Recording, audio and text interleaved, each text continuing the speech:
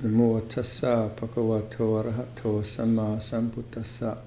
Namo tassa bhagavato arahato samma sambuddhassa. Namo tassa bhagavato arahato samma sambuddhassa. Buddhang dhammang sanghang namasami.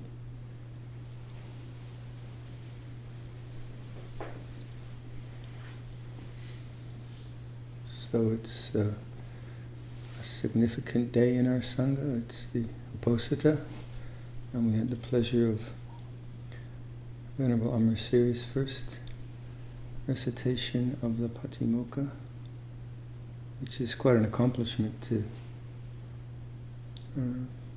learn that and do it in one's first Patimokkha gathering. A few bhikkhus have done that, so Anumotana, Venerable Amarasiri. And these kinds of practices that we do, like learning the Patimokkha or being the work monk or serving up a meal for the Sangha, these are the different ways that we serve our community and the different ways we can create an inner world where it's meaningful socially. Because so chanting the Patimokkha has tremendous cultural, historical, traditional meaning for us. It goes back 2,500 years. So to sustain this tradition and to honor it and to remember that we are the way of the elders, not just the Pali Canon.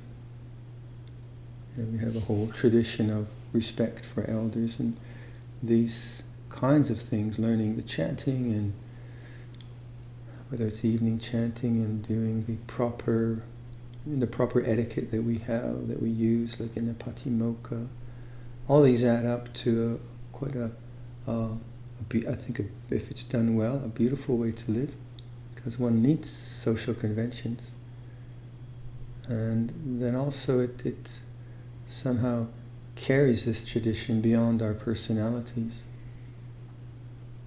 So it's not about Viradhamma or Nirasa or these characters in the play, but the play somehow has a sort of this profundity of a vehicle that is moving in this culture and offering a place to practice Dhamma.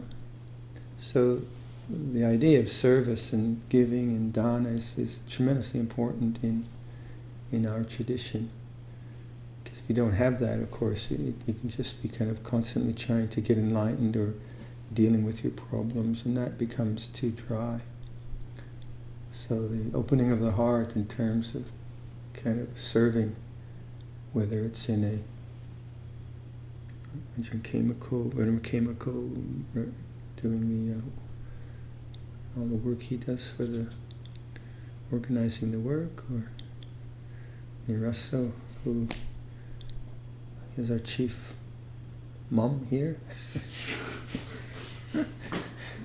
kind of takes care of. I think he runs a complaint department in the kitchen, maybe, I'm not sure. I should get a CCTV and see what you guys do in there. And then the Anagarikas, looking out for the bhikkhu's needs, and then we have a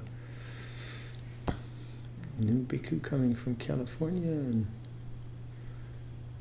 with many skills, and Ajahn Pavaro visiting, and we've got the best cabinets in the Sangha now. So everyone has that sense of, how can I give to this place? How can I offer my own skills, and which is really makes for good Sangha life. And those are the conventions. So of course the Vinaya, how we wash our bowls and how we put away our bedding, and how we bow, and how we hold our hands in Anjali, and how we guppy grapes, my favorite rule. And so on and so forth. And that those structures are the idea is that, well, first of all, that we have an agreement how to share our resources, how to have a way of decision making, a hierarchy which helps to organize things, so we don't have to come every morning and say who's going to be sitting in the center seat. No, it's just the senior guy, he sits in the center seat. That saves a lot of reorganizing over time. And then because it's a common rule, we all read about it and we study it, then we agree to live in that way, not because it's an invention of one of the bhikkhus, but because this is what the elders have asked us to do, right from the time of the Buddha. So our elders, Lompa Chal and Lompa Sumedho, have offered the training to their disciples and said, please do it this way. These are the ways that we have found helpful to create community and to make community strong. These are the ways we suggest, relating to lay people, relating to monks, relating to anagarkas. Please do it this way. So we're kind of gifted that from our elders, Theravada. So sometimes, like, you hear about a monk who sees in the suttas that this robe is a certain size, and it's not the size we wear, so the guy insists on wearing the robe that way. That's really selfish and disrespectful to the elders and conceited. But those monks don't stay in monasteries. They have to be alone because they're clueless. Basically, they don't have a clue. But they get very opinionated and very, very divisive in their opinions. And Ajahn Sumedho used to talk about that, didn't he? He said, right but not true, Lompa Chal. So, jing de mai tuk, tuk de mai jing. It's right, but it's not true. It's true, but it's not right. So opinions and views, maybe it's right, but is it really true? And what does it do for us as a community? And then the minutiae of the Vinaya is just to develop, to have a kind of a skillfulness that helps us to awaken to the way things are 24/7, so that our life isn't just it's not like monasticism isn't a retreat center where we go to a retreat center, do a retreat and walk away again, but it's 24/7. So it can't just be meditation all the time, because very few people really thrive that way. And so what we found in our monasteries is that the winter retreat really put a lot of effort into the formal practice, and then other times put a lot of effort into service, developing the craft of sewing and so on and so forth. And that, over a 12-year cycle, we found that works pretty good. That works pretty good. So now we're in a pretty intense work period, and lots to do and lots to organize, and so, but still, the work of awakening is not really winter retreat or summer work period. It's all the time. And to awaken to the way things are, what do you need to do? Well, you need to stop.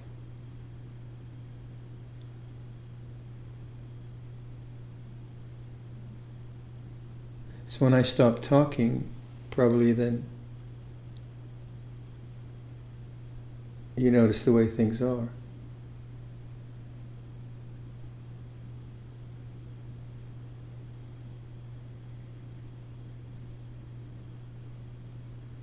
And this space of stopping has no definition. It's only when you start thinking that you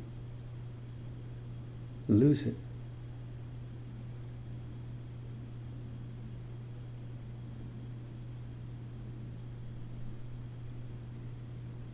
And our thinking mind is compelled by the love of conclusions, because there's a false security in that. Now, in conventional ways of practice, we need conclusions. Who's a good builder? Who's a good plumber? Who can drive the car? When is daylight savings time? finish. So these are conclusions that we come to in the way of the world. So we have that part of the mind.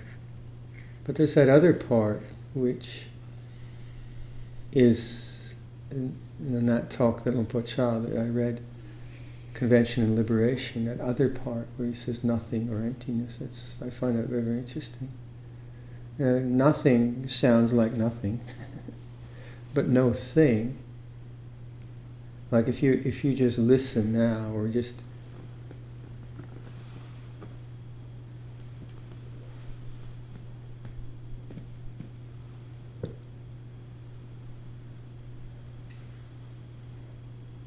when is there a thing? Isn't there a thing when you define it? If you don't define this moment, in other words, you let go of thought, you stop.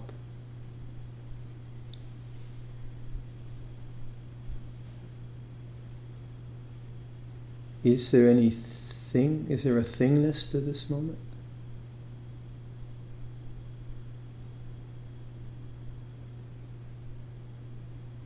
Isn't it all amorphous, or any word you put on it's moving, it's changing, it's still not the suchness of this moment. So to notice the suchness, and then you have to stop.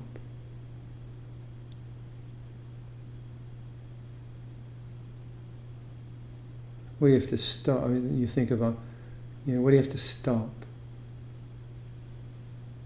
Well, you can't stop the light being light, or the fan being pushing the wind. You can't stop that. That's all just doing what it does. Can't stop the body pumping blood around and digesting food.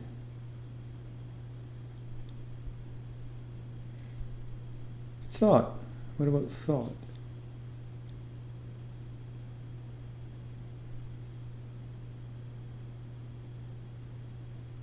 Is thought a necessary part of the way things are? It's natural. Thinking is natural. Nothing wrong with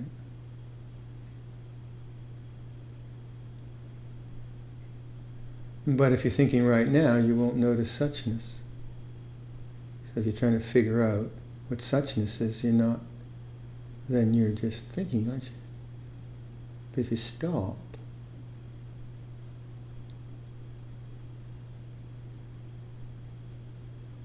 and then define this moment, it's peaceful, it's not peaceful, it's boring, my knee hurts. Yeah, but before you do that, before you go into cognition with pain, so you do that in meditation, don't you? The pain comes up through the hip or the leg or whatever, and then the sense of self defines that, and then you look at the clock and you wonder how much longer when will the bell go? Should I move? Should I not move? And so that's all thought.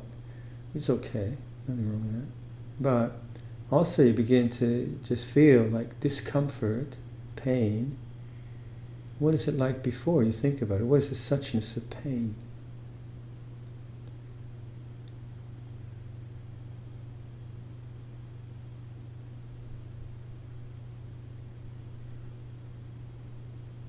That's not a willful imposition where I'm not going to move. I'm going to just look at this pain. That's another thought.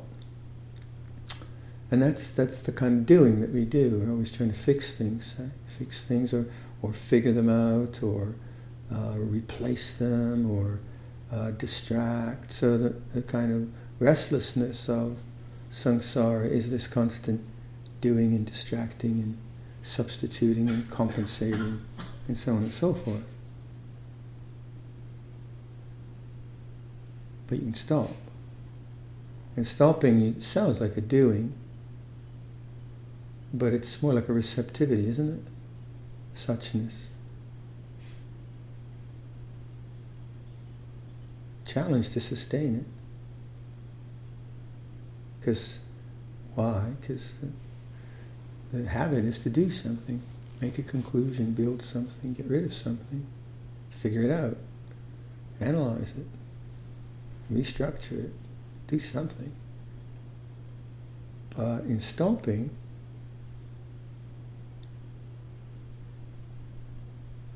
there's knowing, isn't there? So this is one of the trainings that really comes to us, I think, from the Bahia Sutta, different ways it's talked about. Just the knowing, be the knowing, puru. And the other thing, what to me, what Luang Por Chah is saying when he says nothing or empty,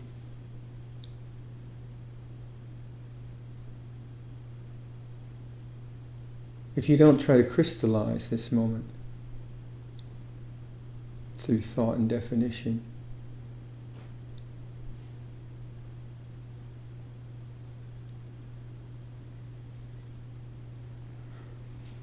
and then sustain that for an hour, or half an hour, or 5 minutes. Where this plays out really importantly, I think, is in the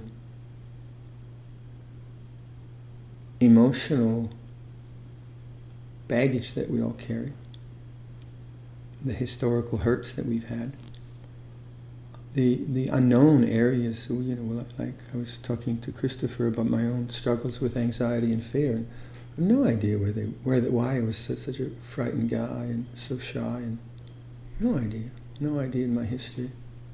But there it was. Some people have. They can see it. They can see something happened or whatever. But that might help. But it doesn't really matter. We all have some kind of conditioning from family, from society, from who knows, past lives. But anyway, we all have some sense of conditioning. And that conditioning is often loaded with fear, and then that fear is covered over with anger, or it's covered over with shyness, or it's covered over with arrogance, all manners of ways. So to go beyond that kind of emotional baggage. And we do need to go beyond it, because if we don't, we tend to get defined all the time by that. And that always limits us, and there's no real liberation or freedom. So when those situations of, say, what Mark was saying about sadness, or I'm saying about anxiety, or someone else saying whatever it is, how we relate to each other, what we need to do is stop. In the midst of the upheaval, in the midst of the pain, in the midst of the sadness, in the midst of the fear, in the midst of the anger, in the midst of the arrogance. And in the midst of that, it's like this suchness, this stopping. And what that does, I guarantee you, that makes you very uncomfortable. Guarantee that. Because to witness to some of these things, we don't like to do that, because they're deeply unpleasant. So in the world of people, quite often people aren't even aware of their fears or their suffering. They just keep distracted. So here, the life is designed for non-distraction, and so things get triggered. So what we try to notice is, like, how do we relate to each other? And then we have the norms of relationship, but to see how the sense of self and other arises. And begin to stop and just know how the sense of self and other arises. What's that really like?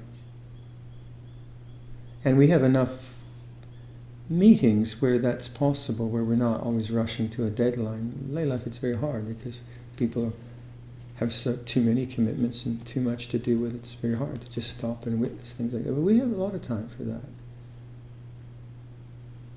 And just to feel something, some discomfort, and to actually amplify that by stopping is something we don't want to really do. So we remain these personalities and doing the things we do. But in stopping, I found, like, it's It's not even going to the body. And like there's a lot of referencing now in Western culture, which is great. Go to the body, go to the body. But I think it's more than that. It's like allow the mood to be there, because the mood isn't just body, it's also mind. Like say fear isn't just tension in the body. Like I get tension in the body if I've overworked the muscles, but it's a whole aramana, aramana. And so to just stop and know and allow this aramana to be there is terribly uncomfortable, very uncomfortable, guarantee it. So it feels worse when you're really mindful. If you're really awake to the way things are, it actually doesn't get better, it gets worse. This is true. But if you hang in, if there is the stopping and allowing and receiving and being and knowing, that is the refuge, not the rearranging, the conclusion making, the defining, the analyzing. If there isn't all of that, there is simply the stopping. In that open state, what happens is craving now is no longer engaged. And there's the pure unpleasantness of this old formation. Very uncomfortable. If you've ever really worked with anxiety to actually stop and no fear, it's terribly uncomfortable. Very, and it seems permanent. And that's where the language of experience should put in, it'll be all right tomorrow, I promise. Or something. You can use language. But more and more there's a trust in stopping and just allowing this to be just as it is. And this is the abandonment of tanha. This is the relinquishment of tanha. This is a letting go of tanha. People hear the word letting go and they think, oh, just let go and it'll be peaceful. No, you get let go and you feel worse. But then in that uprising of the negative, of these old patterns that we might have, in the manifestation of that, if there is a kind of wise trusting from, usually this comes from a lot of experience, wise trusting, and that goes through consciousness, then there's liberation. There's tremendous happiness at the other side, and tremendous kind of release, which you don't expect. You don't expect that, because in the midst of that it just seems so horrible, so horrible. And the craving is telling you, get reborn, find a distraction, think, make a conclusion, analyze, judge it, become a self that knows, and that is craving creating a sense of self. So no conclusion. In the seeing, there's just the seeing, and the felt, there's just the felt, and that's not a conclusion. It's a beingness, isn't it? No conclusion, no judgment. Because quite often the whole need to judge and conclude and understand is still tanha, craving. But the purity of this is very much Ajahn Sumedho's brilliant description that it's an emotional enema. It stinks. It absolutely stinks. And then you witness it, and then you're surprised at how much freedom comes out. You're surprised at how good the guts feel to get that stuff out. It's a brilliant analogy. It's really dead on. So Lama Sumedho would say, as consciousness in the escape hatch. Pacha would say, Soparom, know the mood of the mind. And this is why the idea of refuge in the awakened mind, refuge in knowing, is so terribly important, rather than the participation in the khandhas. That's the basic structure of one of the basic ways you look at renunciation. The mind always going out into the khandhas, into that, and then the mind which knows, or just the knowing itself, just the knowing. And you can see how that's difficult when life is painful. Very difficult, because I don't want that pain. So, like I saying to Christopher, I would give talks and I'd do retreats, and I'd just have the craps before each talk. I'd just have running diarrhea because I was so afraid. But what could I do? You know, I mean, it wasn't my fault. It was just somehow in the makeup. So there was nothing wrong. But what had to be done was to witness to it and just hang in.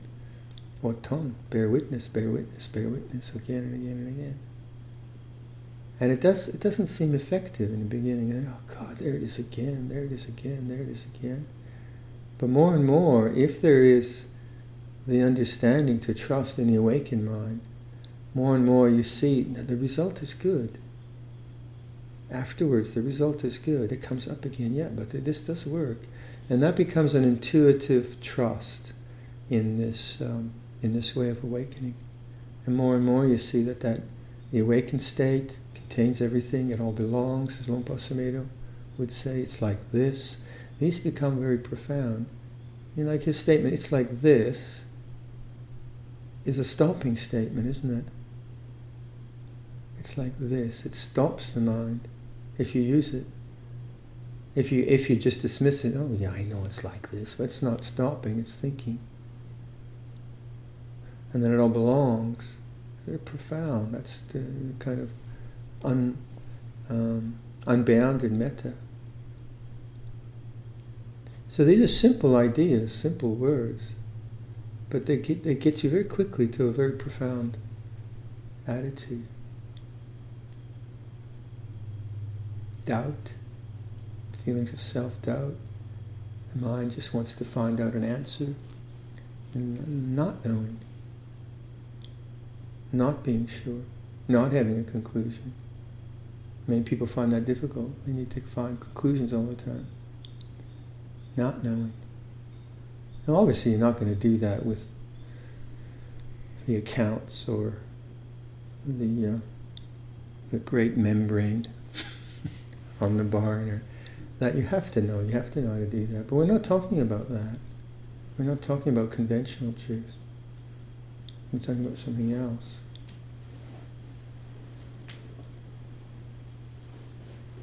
So you take something like really painful and then bring it to nothing. What does that mean? No thing such as. And then have the courage and patience just to allow that just to be the way it is. Don't even have to micro-adjust it. Just the way it is. And you see how difficult that is. It's very, very difficult not to be trying to get somewhere or trying to fix something. So bhava tanha, vibhava tanha, these energies of always going somewhere else, or getting rid of this, or figuring it out. No, but it's like this. And your mind starts, no, it's like this. Stopping. Angulimala says, hey, Mr. Ascetic, stop. Angulimala couldn't find the Buddha, couldn't catch him. The Buddha says, I already stopped. What does that mean? Stop. Stop is not repression. Like you just stop and listen. You're not repressing anything. You know anything else. If you're feeling really terrible, stop. You know, the terrible feeling's still there. But what you do is you're enhancing awareness, knowing the awake mind. If you keep enhancing that, then the khandhas are no longer that important. They do what they do, khandhas do what they do, but that's not your real home. But you have to be able to bear pain, misfortune, insult, loss, misunderstanding, blame, all that you have to bear with. And enjoy the other, fine. So Luang Por Chah's and many of his desas, as we've been reading, are always just looking at the duality of samsara, praise and blame and so on, and see how we get shifted by those things. So if you find that you get someone admonishes you and your mind starts to create something, stop. Feel what it feels like to get admonished. Someone praises you, stop. What does that feel like? Rather than take it personally. Stop. Keep cooking. Keep driving. Don't put your hand through the chop salt, of course. But liberation isn't just a convention in that sense. It's not just efficient woodwork or beautiful meals. Those are part of the convention of truth. But there's no way you can define this moment, is there? Yeah, you can, but if you don't try to define it, what is it? What is it? This is, I think in Korean Zen, I think they say, what is it? What? And then stop.